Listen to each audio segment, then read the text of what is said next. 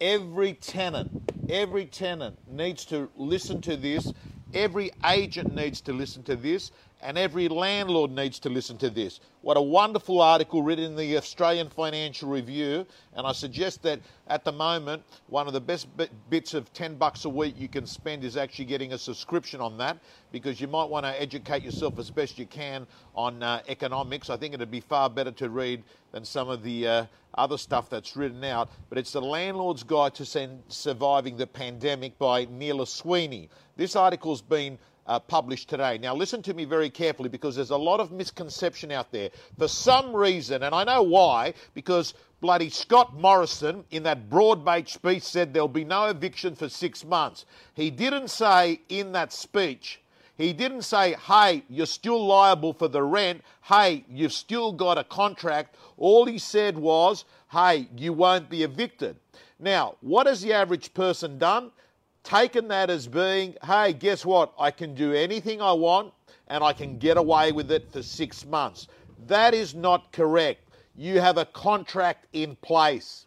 There is a contract between a tenant and an owner. And that contract says that the weekly rent, whatever it is, $500 a week, $2,000 a month, right?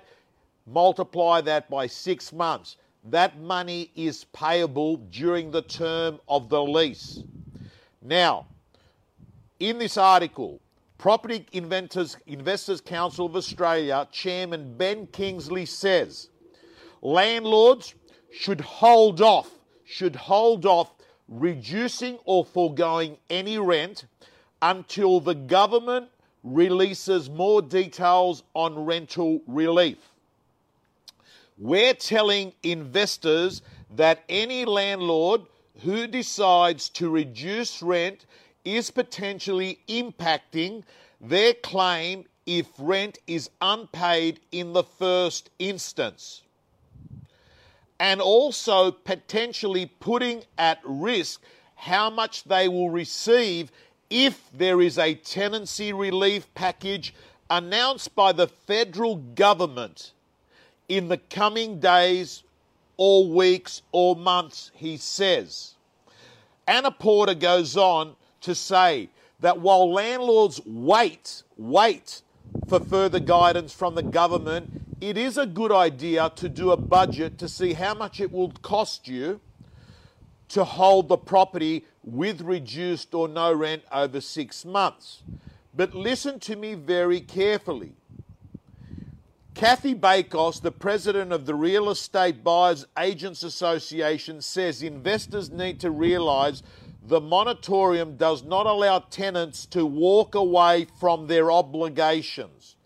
This is what hasn't been explained clearly. By now, you should know that. If you watch the video that I did with Lisa Jamison 2 days ago, which has had like 300 shares and, hundreds of thousands of views, that video, can I say to you that you watch it?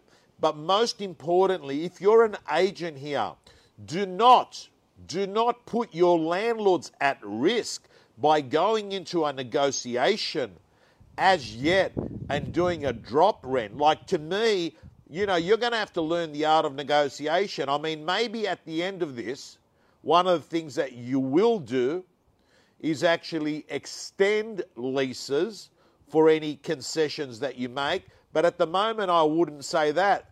At best, all you should be doing right now is looking at a payment plan with not reduced rent, right?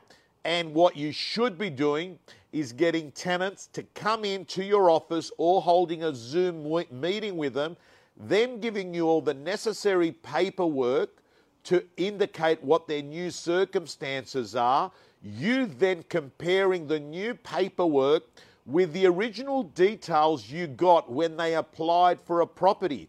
This is not as simple as someone ringing up and saying, hey, guess what? Can't pay the rent. My massage parlour's closed and it ain't working. Hey, doesn't work that way. Hello?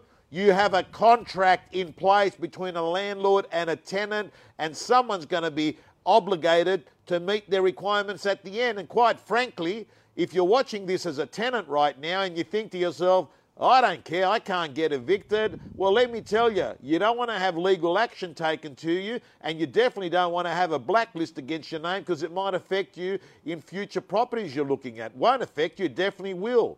So guys and girls, absolutely get your facts right before you go off and you put any of your parties in jeopardy. Signing off.